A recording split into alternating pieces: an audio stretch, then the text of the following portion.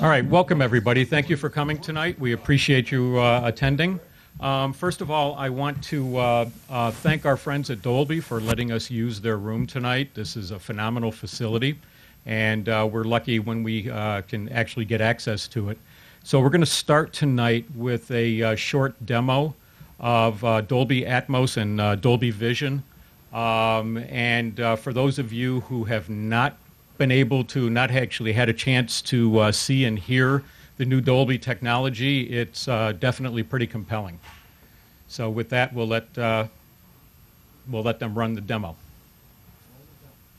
Roll the film.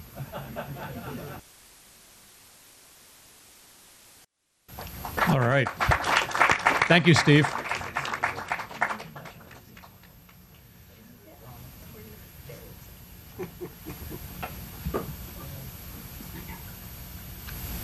John, come on down. So we're going to start with John Circoni is going to do some SMPTE housekeeping to begin with. Yes, I'm good at cleaning things up. Yep. Thank you. So that's it. Yep.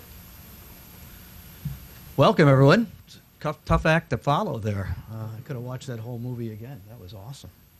So thanks for coming. Here we are at the beautiful Dolby Theater, and I'm happy to see all of you here. So have to always thank our SMPTE sponsors. They help us with giving dollars to the section and helping us do the many things that we do throughout the year. So thank you to them. Also, the studio at B&H is also a primary sponsor, so they really help us through the year. So, in addition, you certainly can become a sponsor of SMPTE New York, and we would welcome speaking to you. I think we're going to be launching another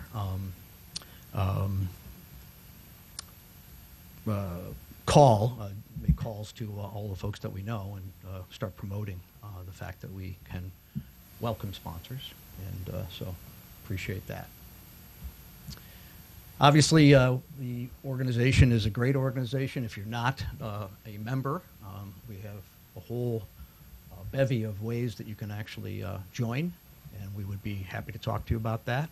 And if you're not a SMPTE member and would like to be, please speak to us, and we can put you to headquarters and basically go from there. So, grab the wrong slide. Okay. So basically, we have another meeting in October. So this is, you can read that. Okay. Basically, sorry for that. October meeting is a meeting called eSports with producer Barry Grossman, solutions engineer, and Josh Gordon from Josh Gordon Group. So we're going to have this at New York City College of Technology in Brooklyn, I believe late in the month of October. So thanks for that. So if you have any interesting topics, we'd love to discuss them with you, and this is how we gather our information for what we should and should not do for the season. So please, Jeff is out of town tonight. I'm filling in, and be happy to speak with you about that. But basically, please let us know your ideas, and we'll try to chase them down. So tonight's meeting, cloud-based production and collaborative workflows. Special thanks to Dolby for graciously helping us this evening. Ready? Yep. Okay. Thank you, everybody. Appreciate it. Okay, so let's see how this rest of the slide deck's going to go. Good, we got that. So my name's Tom Morrow. I'm with Arvado Systems, located here in New York. And along with Chris Peterson. Chris, please stand up. Chris is with Post New York Alliance, and the two of us, along with John Gallagher and Connie Gordon. Connie, wave to the crowd. Connie is one of our SMPTE student members, and we definitely appreciate bringing in the young blood, because a lot of us gray hairs are starting to get a little old, and we need somebody to come in and take over for us. So it's good to have some of the younger folks getting engaged. So we put what we think is going to be a pretty interesting topic together this evening. We have three panelists that will be sitting up here with me, and we'll be taking questions from the crowd. But I have a group of questions, about 5 or 6 questions we'll be discussing between us, and then we will take your questions, and hopefully we'll keep this running for a little while. And with that, we'll let one of our students come up, and we're going to read the bios for the 3 panelists.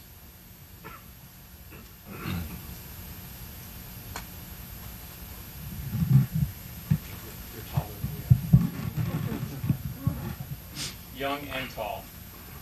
A technologist in the motion picture and broadcast industries with over 30 years of experience, Nathaniel Benini,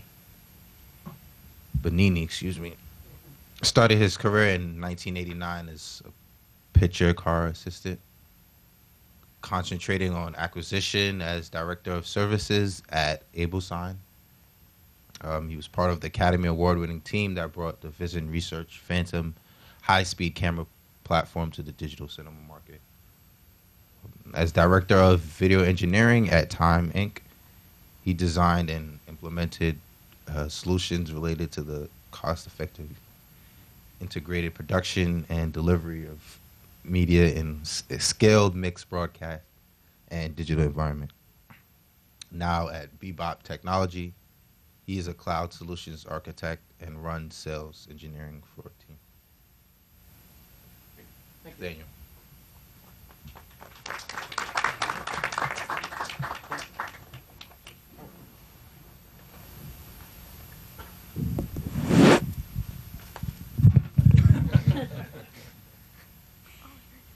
Todd Kelly from Avid Technology, a New York City-based solutions architect for Avid, as well as multiple Emmy Award-winning cinematographer for Jonathan's Bird, Blue World. Currently, he is involved in 2 IMAX productions. The first, Ancient Caves, will be released in February by McGilvary Freeman Films.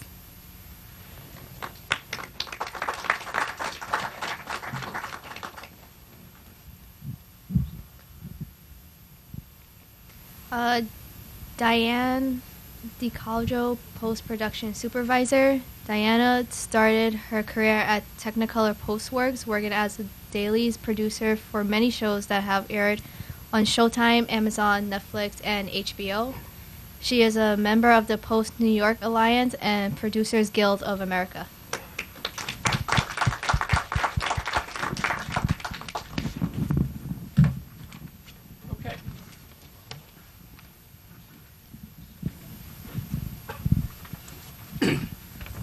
Let the grilling begin.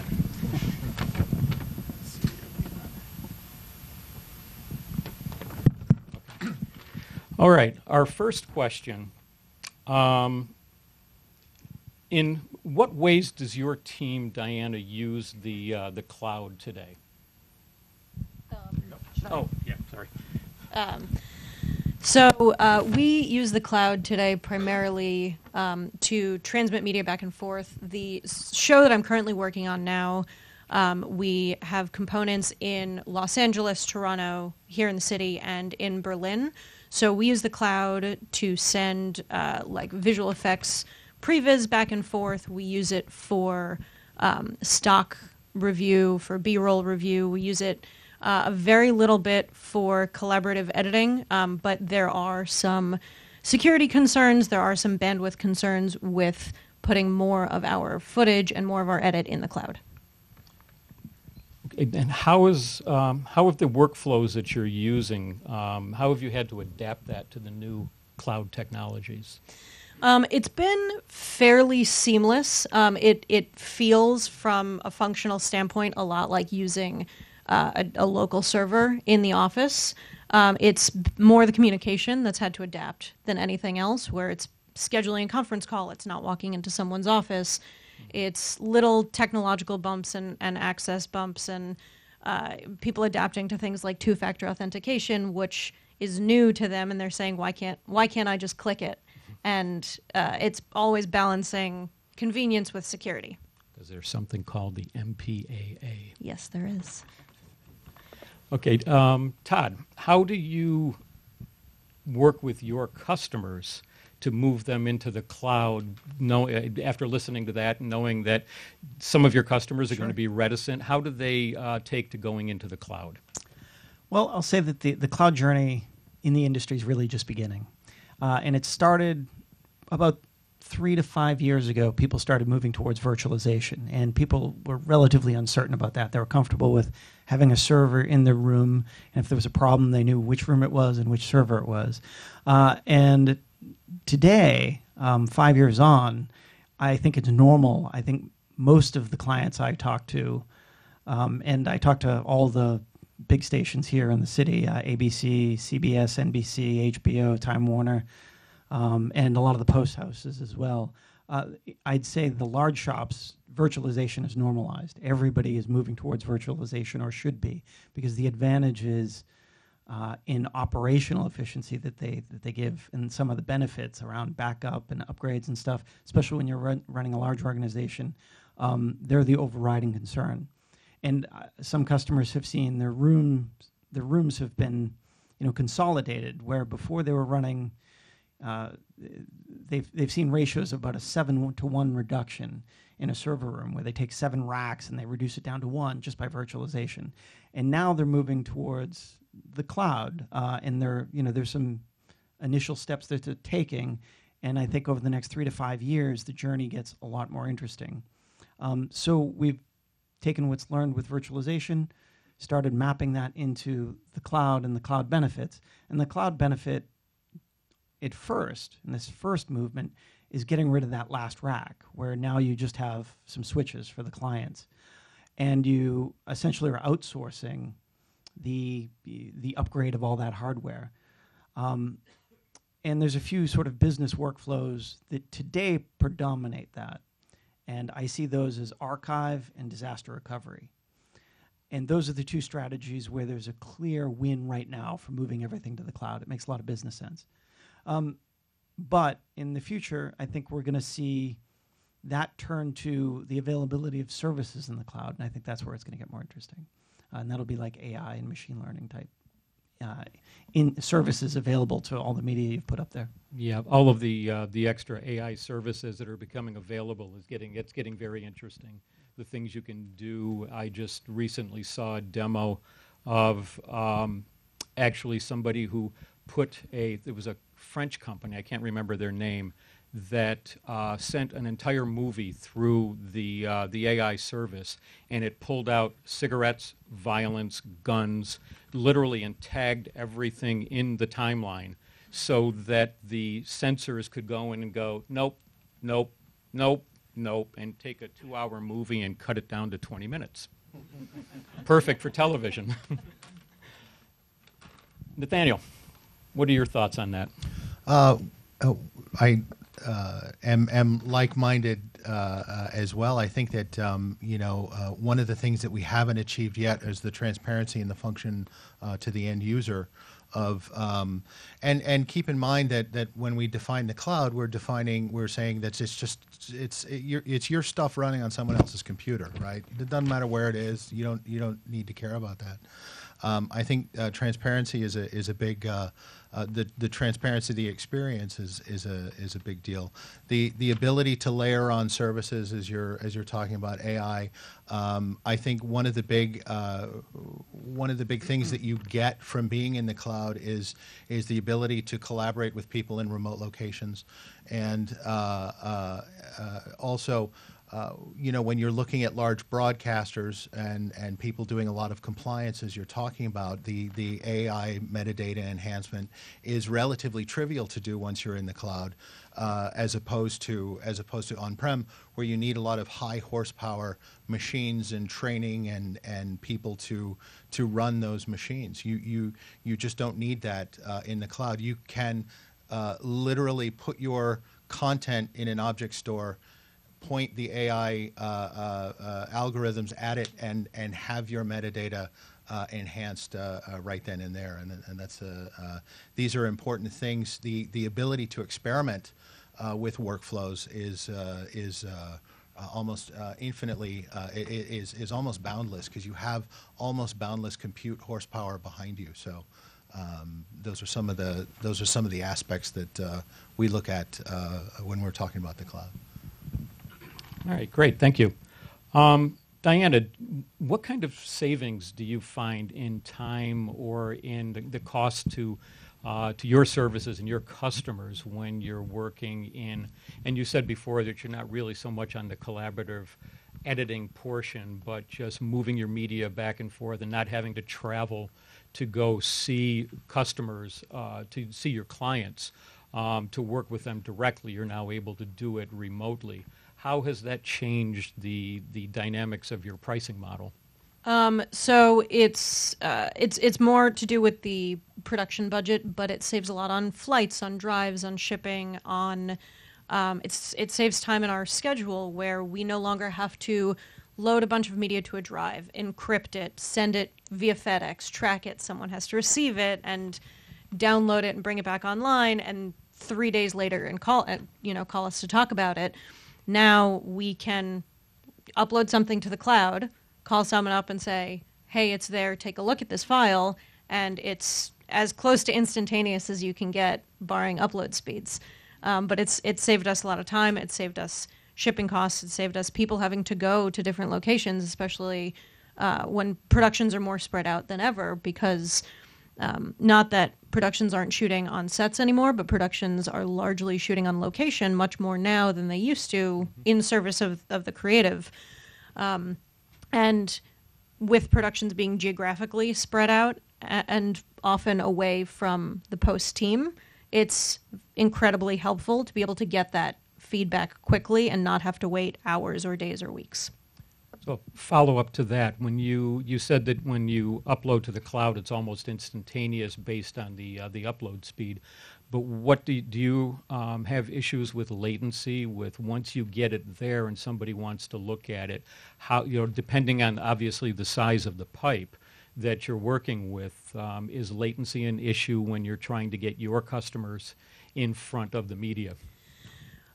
It's in my specific instance, it's not as much of a problem because we are typically uploading short clips, short items to review. So normally, a scene will be 30 seconds or 45 seconds. We're not uploading 10 minutes or 15 minutes of media.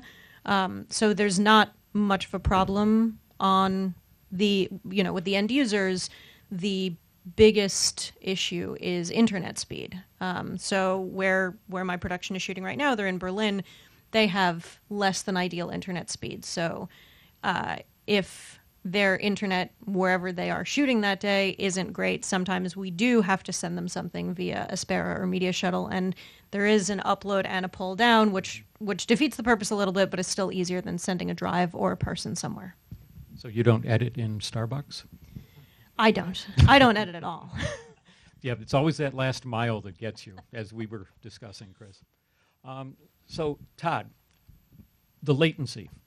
How do you address latency, and what do you recommend to your customers? Obviously, you and Nathaniel both, and I know with my company as well, we can't control, once the signal leaves our facility or your facility that we've helped you build, we have no control over the pipe. Yeah. How do you address that with your customers? Just a quick side question, though. Do you have trouble watching Netflix at night? Oh, never. Okay. So we'll start there. It's more the Amazon and the time it takes to buffer up to get there. When we're talking about editing... Are there any Amazon people in the room that I'm offending with that? Or when we're talking specifically about editing in the cloud, I think the important piece is to understand the limitations and sort of how it works. And with editing in the cloud, I mean, if you put, I'm going to speak about Media Composer, if you put Media Composer up in the cloud, which we now offer as an on-demand thing, but if you throw that up in the cloud, you're still going to be limited by the latency and the size of the network. And so, yeah, myself, I spent a lot of time educating the customers about what are the minimum requirements to have a reasonable experience. It's again, we're at the beginning of the journey, so it's not going to be like a desktop-like experience. But if you can limit it to 30 frames a second and stereo audio, you can actually have a very good experience. And we find that the various services will require about 20 megabits per second, which is not an unreasonable amount. It's better at 35. And I have a general rule is that I tell people to figure out what the overall bit rate that they need to see the screen is, and then try to get a pipe that's going to double it. And that usually gives you a good starting point, because there's a lot more than just the video that has to come down. The audio has to come down. There's some overhead to the system. And the latency is the problem. I mean, the size of the pipe, the megabits is the first aspect of that. But the latency, there are just going to be limits. People will talk a lot about, and I have a lot of technical discussions and trials. I did a trial between Singapore and London for using Media Composer in the cloud. And the key to success in having that was finding a data center that could give people the core bandwidth they needed. And if they couldn't get the bandwidth, then it was just, it was something it wasn't going to work, right? It was just going to be a bad experience. But when you set the expectations up of those requirements and they could be met, then the experience became manageable for specific workflows. In this case, they were making like airplane cuts, where they have a finished film and then they're just cutting it up for redistribution in an airplane format, taking out anywhere that airplanes explode or all those little problems. And so it in that particular case it worked. But there's also there's some physics involved here, where if you look at trying to get a signal from New York to LA, I mean, there's a 13 millisecond overhead. I mean, that's just the speed of light, like a flashlight going from here to there. Now, if you're trying to do 60 frames a second, that puts you at 17 milliseconds, right? So you're going to be hard pressed to put a server in New York that's going to serve that fast to New York when you need two-way ballistics, when you need keyboard input to be that accurate. The reality is you don't. I mean, there's buffering that gets involved, and that's how that problem gets solved. But when you're pushing those sorts of limits, there is going to be a feel, which is one of the reasons I don't think it's going to fix editing right away. Finishing, I mean, like finish editing right away, because the workflows that will actually work today are sort of those limited scenarios where you take something that's manageable, you need to do a few cuts, you need to do a review and approval, you need to take notes for somebody. Those are good workflows today. Editing a whole movie with it in the cloud, not there yet, but we will be. And one of the reasons for that is the industry itself. The gaming industry is rolling out streaming services, and their technical baseline is 4K 60p. Mm-hmm. And unlike, say, Netflix, which can serve you 4K 60p, that's a one-way transaction. Whereas with games, there's a two-way. The keyboard input has to go back up to the server, and then all that has to come back down. And Google, Microsoft, Sony are all rolling out and planning their next generation. That's going to commoditize the cloud server requirements and make them much cheaper, much more available. Increase the number of server sites that they have around the country and around the world, really. And I think that's really going to change the game for being able to edit through the cloud in a more dynamic nature. Nathaniel? Yeah, well, we do a lot of education as well about networks and latency and utilizing various workflows in the cloud. I would agree that the cinema finishing, audio finishing, color, and the sort of higher end editing that's required for that is much more difficult in the scenario of using a cloud edits. We do talk a lot about, you had mentioned that, the bandwidth is an issue, and bandwidth can be a major issue even for people outside of major metropolitan areas. We talk about similar things when we talk about bandwidth and latency, as far as doubling, that 20 megabits per HD screen that you need to get a decent experience. Double that, and you'll get a great experience. I have I'm particularly spoiled at home because I have a gig Fios connection, and I have no problems hitting our servers in San Jose when I do a demo, and I'm able to demonstrate the software and utilize the software clear across the country with no problems whatsoever. That doesn't necessarily carry through to corporate networks and places, real world places where you have these security concerns, you have data loss prevention running on the network, you have that running on the workstation. So we find that what are called zero clients are the best way to go. And to further your point about gaming, where you have things like Stadia or Shadow or Electronic Arts is coming out with theirs, and Microsoft and Sony will have their platforms for the consoles, which will go away and become dumb terminals. And as you said, that will commoditize the market for doing UHD at 60p. We want more than that. We have a lot of people, and it's funny to me. People come and say, "Well, can I edit in 8K?" I said, "Well, do you really want to do that? Do you?" Let's go to a mezzanine, or let's go. Let's make it easier on the system and on the editor to deal with this, and then finish. Right now, we do have to finish in a much more traditional way because of the limitations of what the current status of the workstations bring. But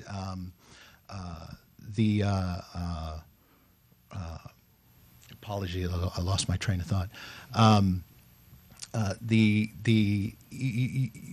The education, part of the education process is making people aware of what these limitations are, and how they can work around them at this point, and how we tune the systems, and how we tune the network, and how we tune the workstations to give the user a better experience. And what I always describe as what you're talking about is that sort of rubbery feeling. If you watch a piece of video content and it's a couple of frames out, the dialogue starts getting rubbery, and you start to see that when you start pressing the workstations in the cloud, and you start you have high jitter on your network, you get packet loss, and you get all kinds of problems that way. So we do a lot of education to get people to shore up their networks. Okay, great. So this one, actually, nope, not for you. This is, we'll go back to Todd. The business forces that are pushing this shift away from local, like we were saying before, with virtualizing and moving everything out of your own data center or out of your own racks in your office, and moving that to somebody else, whether it's an Azure or an AWS. How are your customers handling giving up the control of their media and giving it to somebody else? And actually, I will go to you afterwards, Diana, because from a customer standpoint, on the movie side, but from a business standpoint, in an NBC or an ABC, how are they dealing with that? It's an important point to understand that. I would say, by and large, right now, what's happening with the move to the cloud, it's a business decision. It's not to enhance craft. I think with the AI and other technologies that are coming down the pipe, that's going to flip. It's going to enhance the craft, as we were talking about. But right now, it's a business driver. And the finances are completely different. And they have to be understood. Most of my cloud discussions with customers start with a server that they already have, and then how are they moving that to the cloud? And they see what it costs to move that server to the cloud, and it's really expensive. But they're looking at this server on their property versus their server in the cloud, and you just can't compare one-to-one that way, because the other aspects they gain is they're not paying a maintenance contract on that server. They're not paying some of the operating system licenses. They're not paying for the server when the server is not in use. Because when you have servers in the cloud, you shut them down, you pay literally by the minute. And so every minute that's running, you pay some rental fee. It's a rental model. And that's an important financial component, because you're no longer talking about a capital purchase where you spend $10,000 in a server and you get to write $2,000 off of that every year. And in the production world, that just can't happen, because the productions don't last 4 years to write that off, or 5 years to write it off. So by having it be an operating expense, they can write the full cost, that full rental cost, over the term of the production immediately off, which is financially fantastic, because there's a huge amount of tax savings, ultimately, is what that comes down to. And then when you put that in perspective, and then you add to the fact that, well, maybe all those racks of servers you have are now in the cloud, and you can fit 2-3 more people there, or it's New York, so let's be honest, you rent that space back out, or otherwise expand your business, then it becomes much more attractive. And the initial one-to-one comparison of the server cost versus the server in the cloud cost starts to go away, and people start to rethink things. Again, you're not paying the electricity, you're not paying the insurance on it. All these auxiliary costs that people don't initially think of have to be rethought when they get to the cloud. Excellent. Thank you. Nathaniel. No, we'll go back to her at the end. In the same vein, I mean, moving into the cloud, moving out of your local servers, your customers are spread out. I mean, like, I know you have one over in Brooklyn that Yep. you're working with that has their facilities all over the country, and they're constantly sharing media back and forth. How is the latency? How is the workflow for them? And what is it that that was the driving force for them to be? And I didn't mention any names. You can feel free to mention names if you want to. But how is it? Has that affected their workflows and what they can do? It has positively affected their workflow. The impetus for implementing the Bebop platform at this company was that some of their editors were they wanted to work remotely, and by working remotely, I mean the guy moved to Philly and another guy It's moved the to Starbucks editing model. It is. So remote work is very important. We have a lot of people come and tell us, hey, I'm happy to put in a 10-hour day, but when they start asking me for the 16-hour days, and I want to go home and I want to see, the kids swim meet, and I want to go, be with my family and all this sort of stuff. People can have a life now. You can put in your time in the office. As long as your content is in the cloud, it's accessible from wherever you have appropriate bandwidth. So people are really looking at that sort of remote post-production quite a bit, and that's a big driver for a lot of people.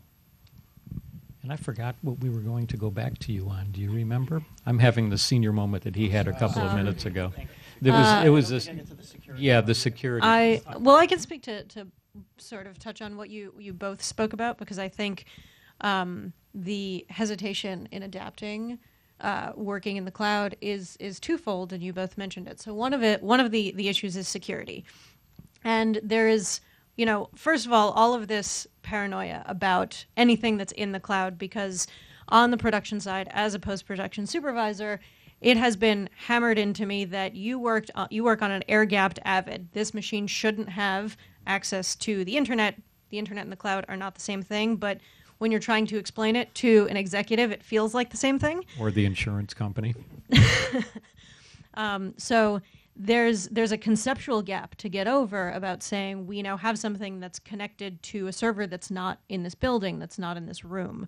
And it's a little bit scary to not have a machine that you can point to and say, this is where your media lives, that you sort of trust that the building is secure, that the connection is secure, that your media is living somewhere safe, and you are the only one that has access to it. I think the second part of this is a cultural shift. The idea of remote editing is great from a work-life balance. I think there's a difficulty for producers, for directors, for executives to say, I'm not sitting in a room with my editor. That's strange. To say, you have to get on a conference call. You can't walk in and have one-to-one FaceTime with someone. And I think that's the other side of the work-life balance that you mentioned, is that there's an acceptance that needs to happen, that it's okay if you're going to do the 16-hour day to work from home. Can I say something to that? I just want to mention that both things that we're talking about, security and this sort of work-life balance, but the security is obviously a critical piece of the puzzle, and we have the MPAA security audits, and anybody who's ever been through that knows what a ringer that is to go through. But they have certified is the wrong word, but I'm going to use it anyway. That's not the word they like to use, but they've validated some cloud solutions for use for people. Of course, the studios take that and ratchet it up by 10 and make you jump through those hoops again, which is just their way of saying, you're going to do this and you're not going to lose our content for us. That's a critical piece of the puzzle. But then, as far as the the work-life balance piece and the collaboration piece, what we're missing today, our platform has the ability to do what we call over the shoulder, which is what you're talking about, being able to walk into a suite and see what's going on that workstation and share that with a producer or creative director, and we can do that remotely. And so the producer can be in LA and the editor can be in Iowa if that's what the calculus is. But one of the things that nobody has figured out yet is the way to give the subtle personal cues that you give when you are collaborating with somebody face to face, and that's where a lot of the collaboration tools fall down. In that it maybe it's a video conference, maybe it's a phone call, but there's always something missing to that, and that's an important piece of the puzzle that a lot of companies are trying to solve. Interesting point. Thank you. In the event, so talking about security and MPAA, in the event that there is a breach and something gets out to the website somewhere, how does your system help to track that? How do you track that in the hierarchical management of the system, to go back and say, okay, that's the workstation it happened in, and this is the guy that signed in? You mean for Avid? In general? Yeah. So you can blame it on somebody else if you'd like. Well, I mean, security is a complex topic, and I've been through the MPA audits, the compliance audits, and others for most of the news organizations here in the city as well. It's always, it's going through the compliance audits are always walking on eggshells, quite frankly. But what I've come to find and understand is that the cloud security tends to be better than everybody's security, because it has to be. Otherwise, nobody would be moving their businesses up there, and massive businesses like Salesforce are all in the cloud. And so Microsoft, Amazon, Google, the three major cloud providers, they have an extraordinarily vested interest in not getting marked as that cloud company that lets security lapse. And they offer like a stunning array of tools that you can see, and a lot of things going on behind the scenes that people don't see. And they also are the people that truly hire the security experts. And so the somewhat myth of cloud security being a problem, it's going to be harder to penetrate Microsoft's Azure cloud infrastructure than it is going to be to penetrate, CBS down the street, or I could name anybody, but I'm just using them as an example. But just because they've invested so heavily in security and compliance, and they know what they're doing. And places like CBS, NBC, ABC, they're targets all the time. They're almost constantly under attack, is my understanding. So they have certain levels of expertise in dealing with it. But the risks don't really shift too much by just moving it, because you're just moving it to another data center in a sense. And to wrap the bow around that, the biggest risk is the people. Like the people that you end up hiring, they're still a risk. And just moving to the cloud or keeping it all tied inside or Avid air-gapped network, that doesn't change the fact that if you've hired somebody that has a grudge or wants to release something early, that's always going to be a problem. It's always the human factor. Yeah, the human factors, and that is the biggest risk, and that's where most security breaches actually, I think, have occurred. I mean, even on a national security level. I also find it interesting that I have at least one customer, a large customer in the city, who is moved to virtualization and is moving some pieces to cloud specifically for the enhancement of the security, because it takes away physical access to the systems. So people can't accidentally kick over a switch, but more importantly, their concern is you can't plug a USB drive in and take the media home. And if you download it at any time, everything is logged. So they'll know exactly who, what, and when that event occurred.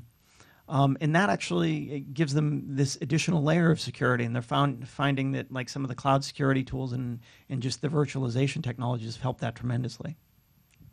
So Diana, how do you work with the security and keeping track of who's doing what when you're working on your projects now that you're moving your projects around the world?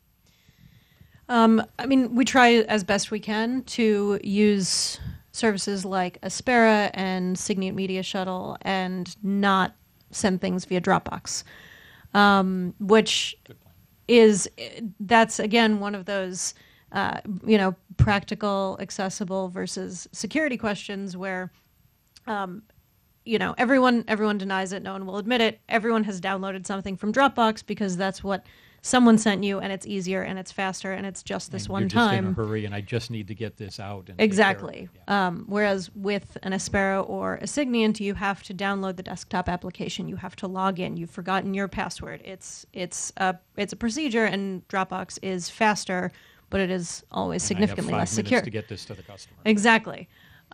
So we try our best to do the rundown at the very beginning to say, make sure you have these things downloaded, make sure you have these passwords, make sure these accounts are active, because that's really the only way for us to keep it secure and to balance security and being all over the world. All right, those are the questions that I have. We went through that faster than I planned. So now I'd like to, Nathaniel, to close off this portion of the event, just talk about something. What's on your mind? What's on your mind? What are you working on? Where's your technology going to enhance the collaborative editing and working remotely with your customers without giving away too much of the roadmap? Well, I think that as I said earlier, one of the big things about working this way is the transparency of the tools, and there are some tools out there that more or less than others don't get in the way of the creative process, and our philosophy is to implement the tools that you're used to using, except implement them in the cloud. So I think that implementing an ecosystem around those tools that is that enhances the collaborative nature of editing, visual effects, and post-production are tremendously important. Some of the other things that you guys were talking about that earlier are things like the ancillary streams, like having that outboard monitor to having the broadcast reference monitor. We don't have that today. I don't think anybody implements that very well yet. So being able to support an entire ecosystem around what we call editorial or VFX, that is post production is tremendously important. And I think that as we as the cloud grows. As you said, we're 3 to 5 years into this, and I think that we still have a lot of requests for hybrid solutions on-prem and cloud, where people have invested millions and millions of dollars in this hardware that they have on-prem, and it hasn't depreciated yet. So we still have to build these bridges to get ourselves into the cloud. And to do so in a way that keeps the conversation going with the creatives, because I'm an engineer. I grew up as an electrical engineer. I've been bridging the gap between engineering and the creative process for a very long time, and I think that's one place where I know we are looking at to enhance the experience. But I think it's an important place that companies can look to enhance the creative experience and to sort of take the I have to work in this tool, I have to work in that tool, and just make a sort of a Google Doc for post production. Todd, same question for you. Look into the crystal ball. Yeah, I think we're just on the cusp of something really exciting. I think we're going to get beyond the, should I be in the cloud portion of the discussion. And there is definitely a need for a mixed, what we call hybrid cloud solutions. And some of the cloud providers actually, again, Microsoft, I know, has a hybrid cloud server that you can install, and it gives you sort of the best of both worlds. But I think what's going to really change the game is that once you have things in the cloud, it's going to open up services. And those services are going to result in an explosion of metadata and automation and accessibility that we just have never really seen in the industry. Services like auto transcription, auto clipping. We've been working with a company called Wild Mocha.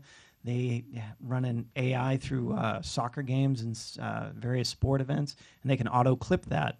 And the reason that that's important is it takes it into the web, uses an AI engine, and the AI engine has to be in the cloud so that it can train with every customer that uses it. It gets that much better. But it can also post those clips to the web really quickly. And if you're a sports or news organization, your time to get to Twitter or to Instagram or whatever your social media platform is, if it's milliseconds faster than the other guy, it's your feed that's going to go viral.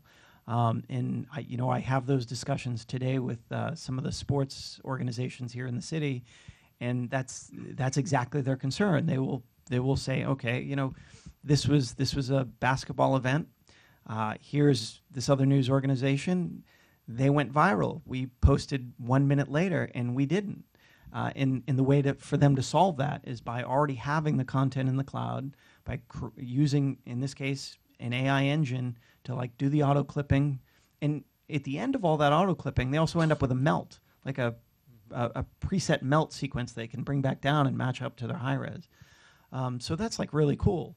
And there's some other interesting AI-based technologies that are coming down the pike are the ability to change actors' faces.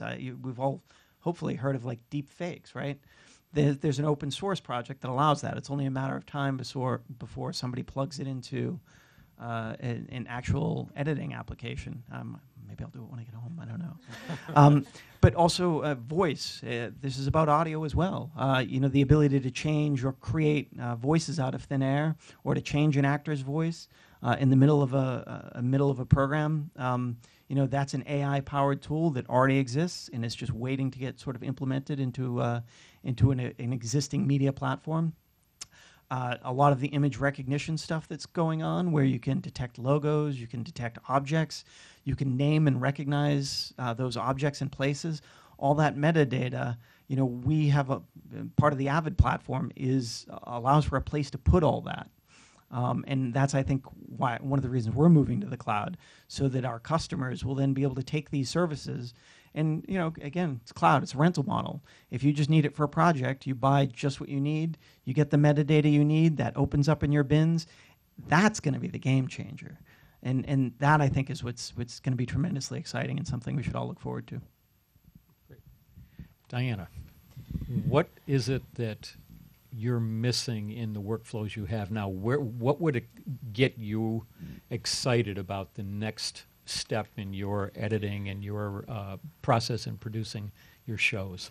So I, much as I've functioned as the wet blanket on this panel and said that everyone's very alarmed about security and the culture of the workplace and all of these other things, I'm very excited about the idea of working in the cloud, because rather than uploading and downloading, we're just uploading. You're cutting your, daily's reception time in half. It's our industry, as much as it's concentrated in a couple of cities, is really turning into a global industry with how far and wide people are traveling to shoot on location for, authenticity and creative purposes. And I think if we can edit in those locations, because post now starts at the same time as production, I'm on before a camera turns on, because we're setting up workflows and we're getting everything ready for the end game, a year, 18 months in advance. If we can have our key creatives looking at the edit as they're shooting, it's going to change the game creatively. And I'm very excited. I think the biggest challenge is optics. I think it's convincing people that this is secure, that this is safe, that this is a reasonable way to do things, that the price is justifiable, that there's not going to be any buffering or crashes. So, there aren't going to be, no one's going to be upset, no one's time is going to be wasted. And I think that's the biggest hurdle more than anything else. And I think the technology will get there far ahead of the politics. All right, great. Well, thank you. Yes. Yes, now we'd like to take questions from the audience. So who has a question? Here, I'll tell you what, you take... Yes, thank you. Okay. Yes, sir. Thanks. Hi. Question for Todd and Nathaniel. In more institutional, like newsroom environments and even long-form editing environments, where there's a lot of workstations currently that are all on-prem, 15 to 25 editors operating. If that workflow were to move to the cloud, does that mean that the bandwidth requirement is still talking 50 megabits per second per workstation? Are we really looking at growing that for the pipe to the cloud up to 1, 2 gigs, 10 gigs? Yeah, so it's a great question. It's I don't think that changes the bandwidth requirement depending on how things are deployed, because there's a few different deployment models. And what seems to be popular right now is you put, say, the Media Composer onto a server that's in the cloud, and then you use a Zero client locally to access it, basically. But what you're seeing isn't isn't quite the Media Composer. What you're seeing is a screen grab that gets sent down the network pipe. And so that's what's happening, 30 times a second. And this is how, all streaming services basically work. But it tries to then get smarter and take just the delta, like what's changed in the screen, how is the user changing things, and just send those. That's where that requirement comes from. But if you raise or lower the screen resolution, it's going to, increase the amount of bandwidth that you're required. That's required. So that is going to, that metric is going to carry through. Even if you do that in your facility now, if you put the Media Composers onto servers and put them in a rack room in your news organization, you would still have that same, the same accessibility. If you then just move those servers over to the cloud, you'd still have the same calculus. Today, you don't necessarily have that calculus in the same way, but if you have a Nexus or whatever your online storage is, it's actually probably pulling more bandwidth, right? Because it's going to be sending the actual media. And if you're doing like DNX 220, it's going to be taking that DNX through that network pipe, and so your bandwidth requirements are actually going to be higher in that case. Sure, but the quality will be higher. Internal bandwidth versus external bandwidth. Internal. Within the facility. Yeah, that is still the bandwidth within the Right. facility. But Like if, you're doing we're going to the cloud, now we're paying for the bandwidth that we use to reach the cloud. how are you getting to the internet now? You're not paying for that But bandwidth? my point is, if I'm going to sorry. a Nexus server or even a Media Composer server that's in my rack room, Yeah. I don't have to pay for that bandwidth because I have I own the infrastructure. So you are paying for that bandwidth, and those switches tend to be very expensive, and the storage tends to be expensive, and the electricity and the rental. So you actually would change some of that, because instead of maybe having a 40 gig backbone and 100 gig backbone across all of it, you might reduce it to maybe everybody needs like a gig. So, I mean, this is. I mean, I understand the question. It's hard to say without looking at the specifics. I think at the end of the day, the metric, let's just call it, somewhere between 30 and 50 megabits per second is what you're going to need for that cloud access. Yeah. I would agree with that. I think one of the at my in my previous life, we at a different company, we had 170 workstations churning 10 hours a day. And we got sufficiently irritated with the IT department managing those machines. I walked into my boss's office and said, "I'll virtualize this whole thing tomorrow if you give me 2 10 gigabit pipes." And that's what it was. That's what it was going to take to get that bandwidth. So everything you said is absolutely correct. You're just shifting that bandwidth load from internally to an external source. Other questions? Again, Bebop and Avid, you have a very nice wrapper around the cloud editing, very nice solutions. But at the same time, Microsoft, AWS, and Google, they come up with sort of a do-it-yourself solutions building up around their technologies. Not easy to do, it requires some skills. I'm just wondering how you're going to be positioning yourself and your products to that sort of a do-it-yourself approach that those cloud providers. We get that question a lot, and the honest answer is, if you want to do it yourself, that's great. You can do that. I'll talk to you in 2 months. When it doesn't work, when it's too difficult to do, when the end user comes and says, "What is this IP address I have to type in this to get to the machine?"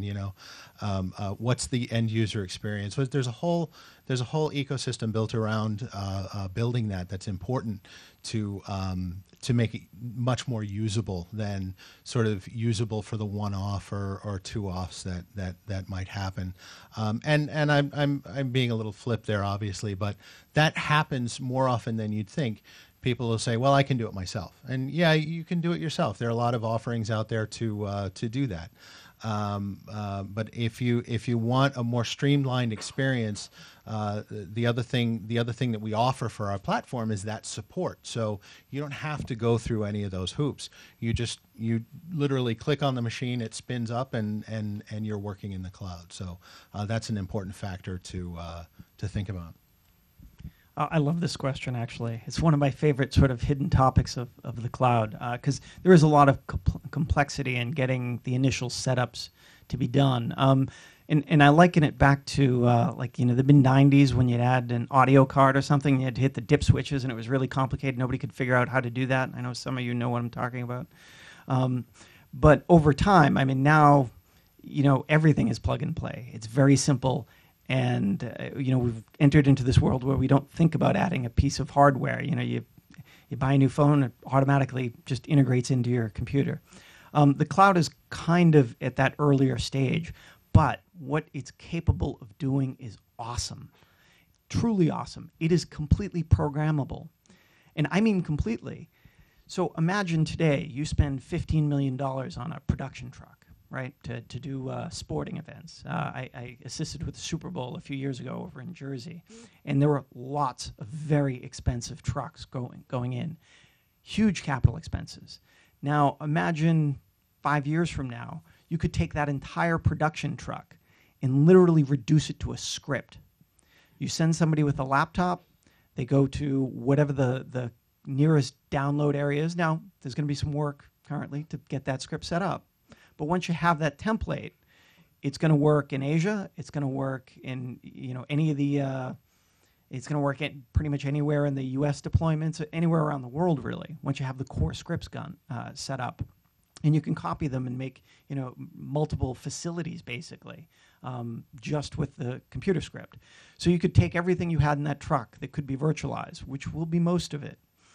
Send somebody on site, run the script, make sure the bandwidth and everything is connected, set up. You never have to buy that truck again. Maybe it becomes a Dodge minivan or something at most, where you just have those few I/O pieces that you need, or a satellite transmission, or some endpoints for ingest or final. But everything else in the middle, you virtualize it, you put it in the cloud, that becomes your production. Now at the end of it, you just close the script up. You copy all of those servers off to a hard drive, whether you do that in the cloud or locally or both, for redundancy, whatever you need, and you walk away. It's done. And you only paid for that weekend event. You only paid for those servers and those systems and those licenses for that weekend. And that's an awesome capability.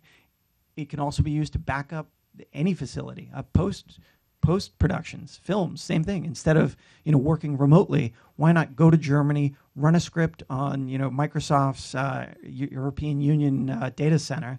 You run the script, you spend a week in an Airbnb, or a few months, I guess, for production. But your entire media infrastructure is already set up and deployed locally in the cloud, so your bandwidth should be good, or you can pay the local telecom to get you the bandwidth you need. And then at the end, you kind of zip it all up, throw it on a drive, and it's done. And if you want to go back to LA to do the finishing, you can set it right back up, download everything, match it to the high res locally, and finish. And I think that's an awesome capability that just isn't really well understood, and people are only really starting to think about now. Other questions? Anyone? Over here. I'll just pass this along. Thank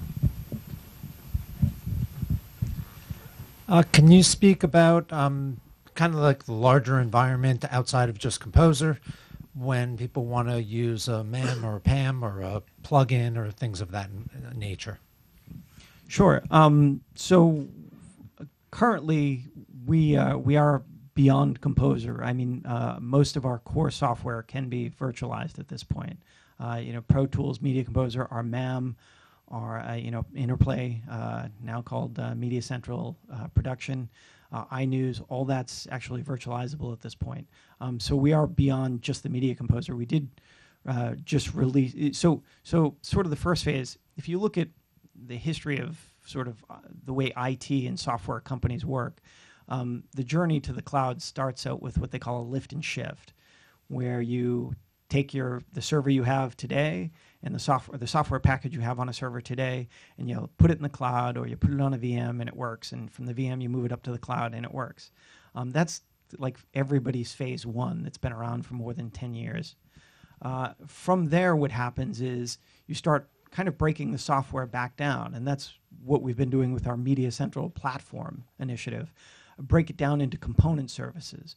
So instead of having, give an understandable example, instead of having like an LDAP, like a login capability and user authentication mechanism, instead of having one that lives in Interplay and one that lives in our MAM, one that lives in our Media Central product, or the various products, you now have one, and all of our systems take advantage of that one. And I wouldn't say we're completely there yet, but it's a journey. And you're seeing this across the industry and in the IT industry. People start with the application, they get it up there, and then they break it into service parts. Once they have those service parts, you start having on-demand offerings. Like if I only need this service, if I only need a transcription service, if I only need a plugin, like a GenArts plugin effect, you set those up in an environment where, for both the software developers and the customer, they can sort of click and purchase, use it as much as they need it, and then release the license they had. So it becomes more of a rental model, going back to that sort of CapEx, OpEx. That's why so many services today are moving, at becoming subscription, like Adobe went subscription, because everybody wants sort of this service model. And there's other business reasons for it too, but for the end user, it offers that, I have it as long as I need it, and then I let it go. And it gets away from the sort of the capital penalty because it becomes an operating cost. Does that answer your question? There's another question back here. Anyone else? Down. I'm sorry. Back up here. Okay. Sorry. Do you mind? Hi, thanks. I'm interested in online education, and virtualization might be a very useful way of providing education when it comes to software and post-production tools. I provide a service to kids in Brooklyn where I teach them Photoshop, video editing, and I provide software through remote access. So the kids will have a pretty crappy PC at home or something like that, and they connect to my machine, which is loaded up with all the software, and then they would do the video tutorials and control my machine to get practice and access to the software. How has Bebop, is that being used in any way for education, for online education? And how do you guys solve the licensing issue when it comes to working remotely? And my question for Avid, how do you guys provide licensing for remote access? It's funny because I spoke about that use case, as a matter of fact, today with somebody about online education. We're in discussions with a couple of people to implement something like what you're discussing. We don't currently have that implemented. It's a great use case for because you can take an 8-year-old PC. I'll put my foot in my mouth there, and run a small application that will take this incoming stream and display it, and then you can have a machine that's got 16, 32, 64 cores, a terabyte of memory, and all kinds of insane specs, and that's what you have access to.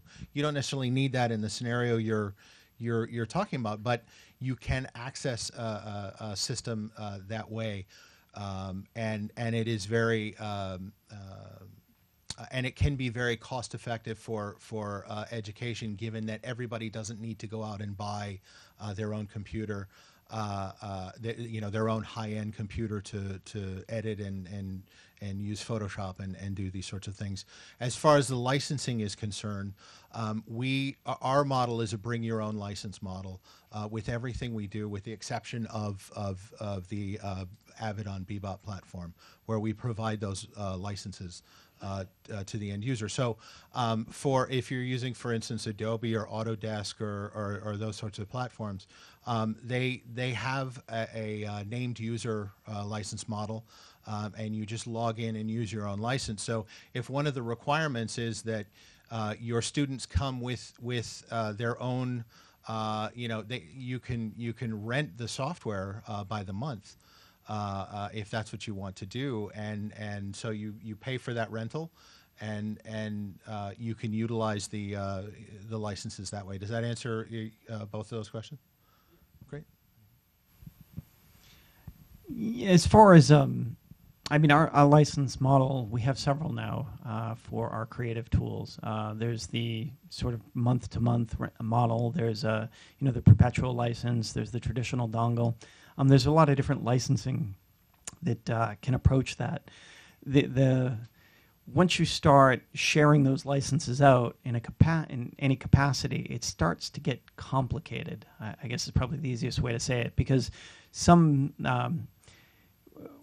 a lot of software as complex as like Media Composer, it's not really a single license because there's subcomponents that are also licensed.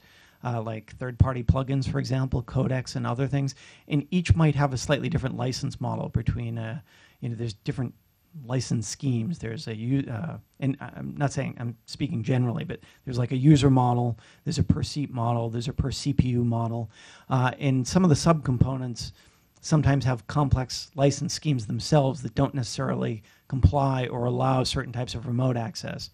So I would just in your case, if you're concerned about any sort of compliance, I would reach out to the vendors and see what educational opportunities they might have to provide licensing, because a lot of them will give out for educational purposes license for free or nothing. There's also some nonprofits that exist that will provide licensing for literally dollars. I think you can get Adobe Cloud as a nonprofit for I think the first year it's like $3, and the follow-on years it might go up to $100, depending on what forms you fill out and stuff. So in your situation, I definitely look into that. As far as just like screen sharing and doing education, I think generally that's a great use. That's a great way to just give kids access, and I think that's wonderful. And I can help you with that. See me after the event's over, and I can talk to you. There's something over in Brooklyn that I can help you with.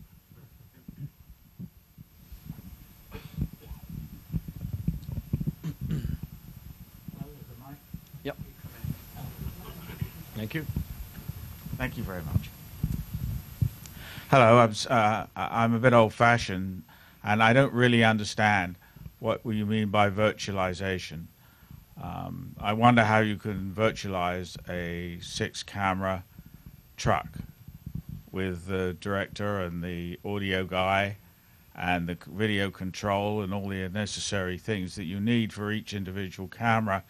How can you virtualize it? To me, I'm an old-fashioned engineer, and it's just hardware. And how could you make it virtual? It's a great question. So the cameras need to have a physical presence, but IP-based cameras, I think there's a couple already out there, and there's definitely some that are coming. If you plug those into a router, like everything else behind that can be driven just by the IP, just by the internet address. You capture the stream, and you can do anything you want with it that you could in a physical truck. The physical truck is just, it makes certain tactile presentation easier, and I think there's reasons for control surfaces and stuff that may stay around for that. But most of that backend, believe it or not, it's a digital signal now. You can route it with just Cisco switching or other switching. Okay, where is this 20 to 1 or 100 to 1 Fujinon lens and the actual camera? I mean, that is a very... That would be in the stadium. Okay. But even today, that Fujinon lens has a wire back to the truck, right? Yes. Okay. So, and it, instead of plugging into, it would be an internet cable in this case, or wireless, potentially, and just plug into a computer switch. All of the robotic cameras these days, they're all IP based. Okay. Yeah. So you have the lens controls, you have the pan tilt zoom controls, you have the dolly controls. All of that is IP. And to that point, you don't even need the operators for the cameras right, the there. operators are also going away. Yeah. So how do you follow the action on the field?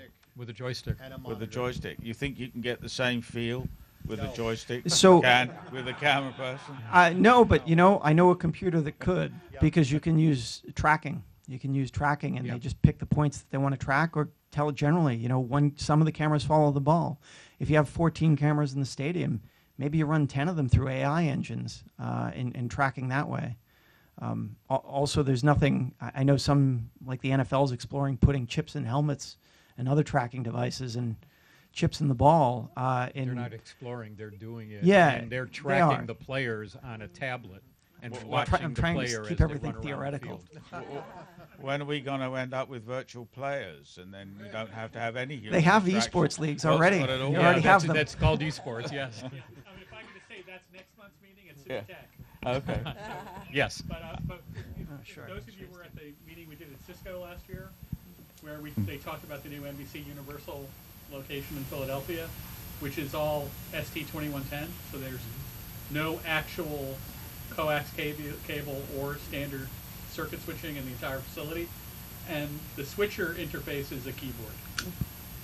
So they're doing there's no traditional interfaces. So it was a great meeting, but it was scary. Okay. But I still don't get what the virtual is. Well, one of the interesting things that is happening now, and if you look at an application like Adobe Rush, If anybody familiar with that, anybody see the beta and it look. So if you separate the user interface from the logic and compute that's going on, right? The compute's going on in the cloud, and then I can toss a user interface over there or over there or over there. So all of a sudden I have an interface for my robo operator, I have an interface for my TD, I have an interface for my director, I have an interface for audio, I have an interface for graphics, I have an interface for an assistant producer, and I can tie all those together with comms. Well, so maybe the producer is in Buffalo, and the TD is in New York, and the graphics operator is in Kansas City. It doesn't matter. They're all working on the same signals that are being processed in the cloud. So that's a step of virtualization that several companies are taking right now, and I think it's an important step in separating out the user interface from the actual code that operates on your video or media. So, Diana, wake up. How, listening to this, virtualizing, remoting, cameras, taking things back, now that the world of feature film and television episodic has gone from film to 4K or 8K cameras, taking that and moving that into send a small crew on location, and remote everything back to a central location with a multi-camera shoot. Now you have a quarter of the number of people that you actually have to have on set. Do you see that could happen in the future for feature films? I don't think that'll too drastically reduce the number of people on set. I think the bigger challenge is the dailies process. Because that's taking your 4K, 6K, 8K, and making it DNX 115 or DNX 220 or something consumable on an edit platform, because we're not cutting in 8K. That would be insane. I'm sure the Isilon guys in the audience would love the self-storage to take care of that, or the Avid guy. But as far as taking your editorial media out of dailies and uploading it to the cloud and then just editing in the cloud seems like the next logical step. Got a question back there?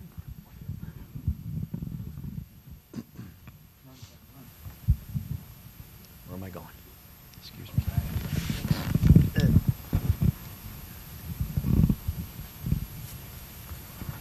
So I'll go back to this virtualization thing for a second.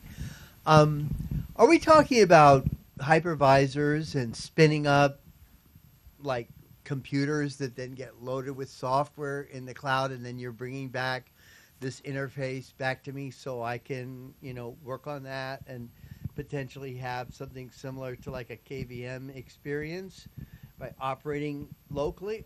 Or is you talking about something even bigger than that? Go ahead.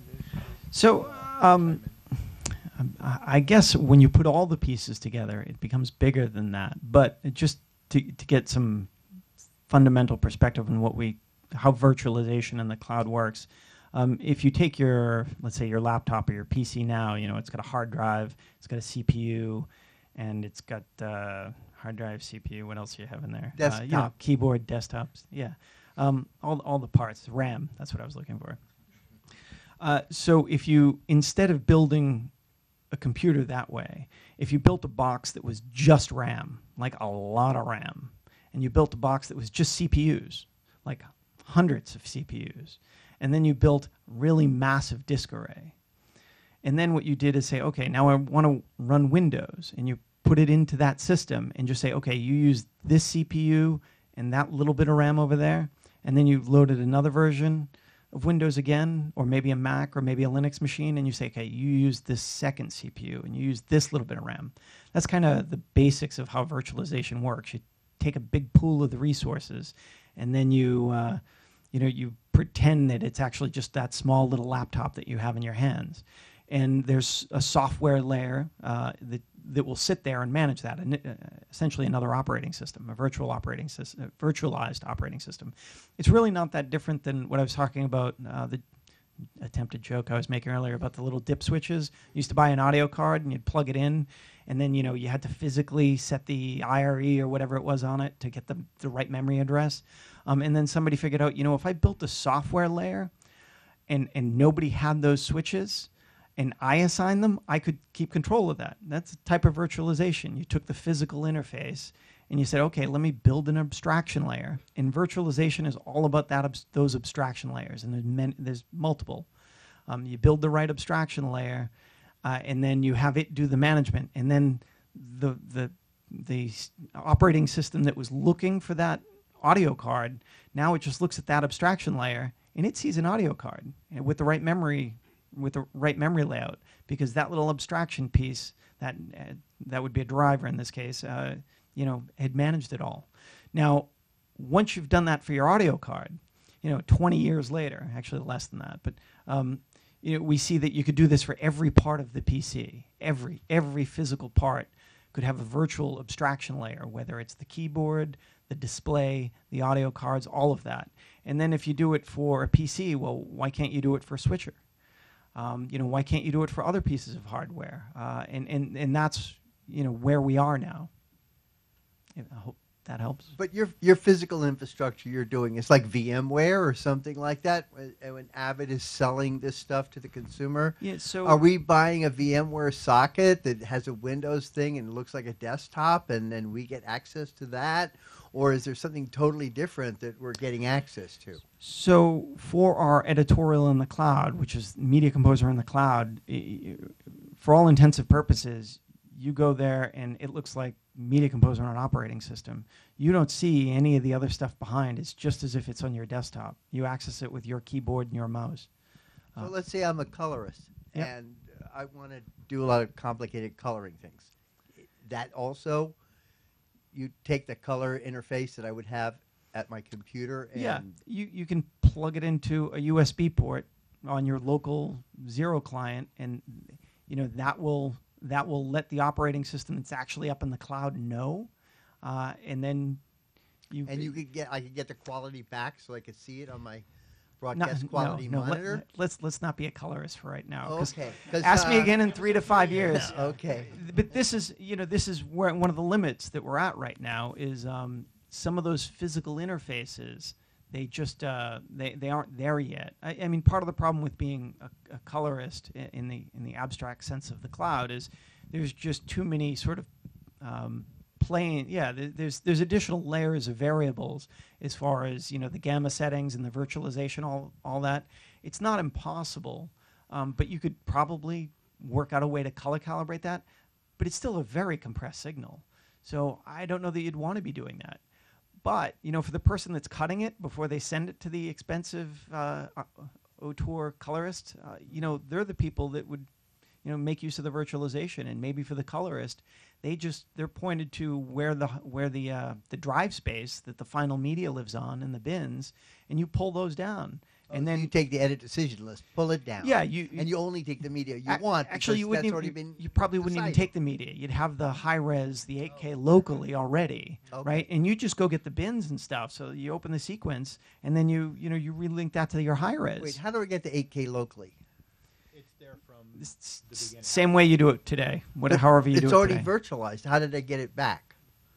Well, it could be virtualized. You could store it all up there. In which case, I see. probably You're in an saying archive, you hit a I'm in the restore studio and pull I it down. own the 8K when I'm back home in Hollywood. Yeah, okay, I see. Because the drives are also virtualized. Like you still have a C drive or your OS drive. Right. You still have a Nexus, a completely virtualized Nexus system potentially as well. And you would still, if you're on that editing system, it's still going to look like the Nexus you're used to. It's going to be mapped to some other drive, and you could go in and just trigger transfers to download it, to download the media, and people will know you're doing it if there's HBO. Yeah, or come back somebody's tomorrow watching. when it's here, and you just plan ahead better. Yeah. Yep.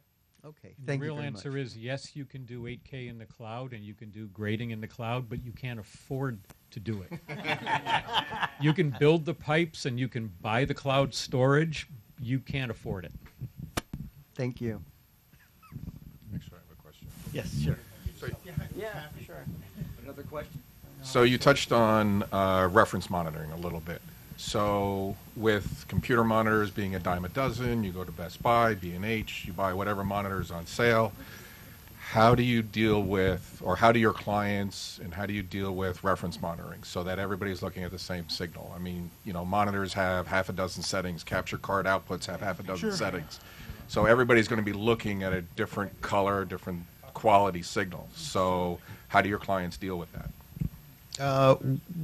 Well, I think as he mentioned earlier, the color proposition right now in the cloud, we're also looking at an 8-bit signal typically. So we punt a little bit. We're not, and that signal is also heavily compressed. Coming down to the workstation, you're talking about something that's somewhere between 20 and 60 megabits or 70 megabits, depending on what you're doing on the screen. So we can use the scopes that are built into the NLE, or and there are a lot of people that do that, but you're still seeing an 8-bit representation, which is good enough for most applications. It's not going to get you a broadcast TV show or a Netflix show, or that. You're still going to have to bring that down and do your color timing locally. So that sort of color matching is tricky to do, as it would be on-prem. So it's something that as far as I'm seeing, hasn't necessarily been fully addressed, and is something that requires the protocols to be updated to more media and entertainment specific workflows. We have to upgrade to 10 bits and beyond in that, and you need a far bigger pipe to really see what you're doing there. But we can get very close with where we are now. I just noticed in the past, with old linear suites, all the editors knew what a waveform and vector scope was, and knew how to read them, and knew how to, video levels and color levels. These days, a nonlinear editor that has no vector scope, what is that? They don't know. And so their visual representation is the display.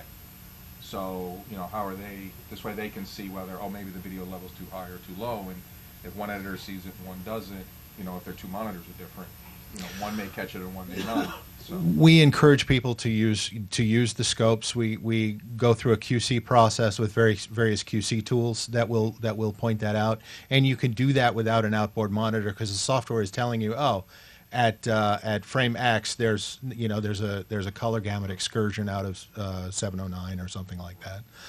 So that's typically what we do. But you're right. You have no idea where that monitor came from, how old it is, where it's calibrated. You have no clue what's going on there. So it's very difficult, especially when you're talking about roaming.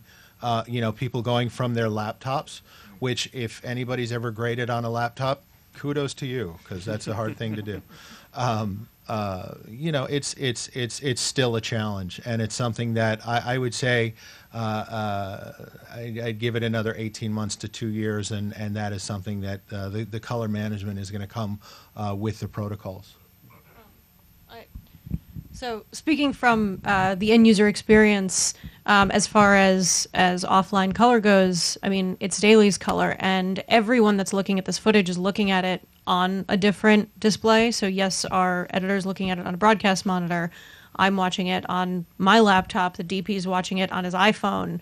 Everyone's seeing it on a different display. So the goal is just to sort of see what's there. And, the reason that we screen dailies every day is so that if there is something that's questionable, that's, dark, that seems strange or unexpected, then we can pull, a frame or a piece of the raw, bring it into a color suite, check it out in ACES or even in Rec 709, just with, our dailies LUT, and see if something's going on with our dailies LUT, because I think that color is quite a ways off, it sounds like, because especially with everything moving to HDR, I mean, we're working with 16-bit EXR files. That's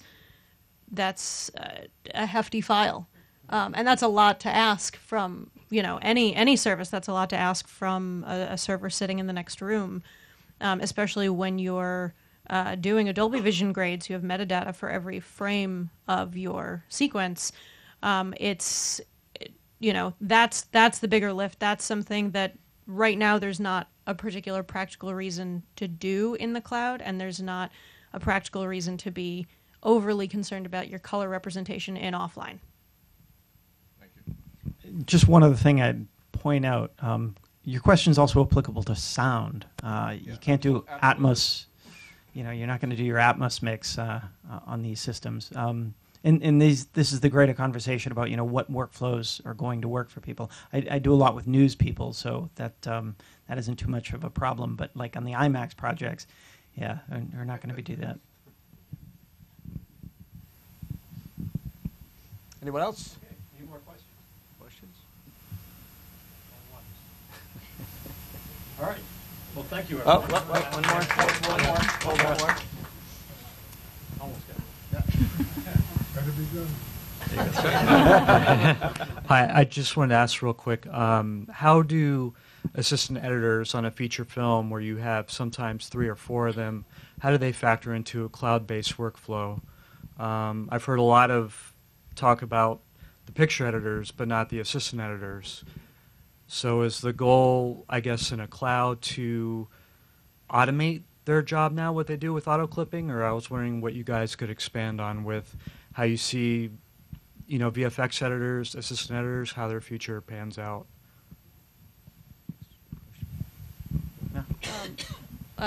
Functionally, I see AEs and VFX editors largely serving the same role they serve today, because they do a lot more than string outs. They're organizing bins. They're doing first passes on scenes. They're really contributing to the creative aspect of it, as well as the organization side of it. So the upside that I see is that if the cloud-based workflow automates some more of that organizational stuff, then we have a greater creative team. Yeah, I would say that the cloud's probably going to enhance your abilities and prospects, because the systems today will meet the needs of an assistant editor as far as just marking the footage and getting it ready for the final editor, who actually might be the person that has access to the high res and be on the more expensive system. So I don't think it'd be going away in any shape or form. Even as AI tools come into that, somebody still has to sort of manage and organize it for the editor. I think the problem's going to get harder, because you're going to find yourself potentially inundated with a whole bunch of additional things to do. For example, when you start doing facial recognition, well, you can detect all the faces, but somebody's going to mark every one of those actors. I don't think it's going to be the main editor. I think it's going to be the assistant editors or the visual effects people, and that's just going to be something else they're going to add to your plate. So they might need more of you.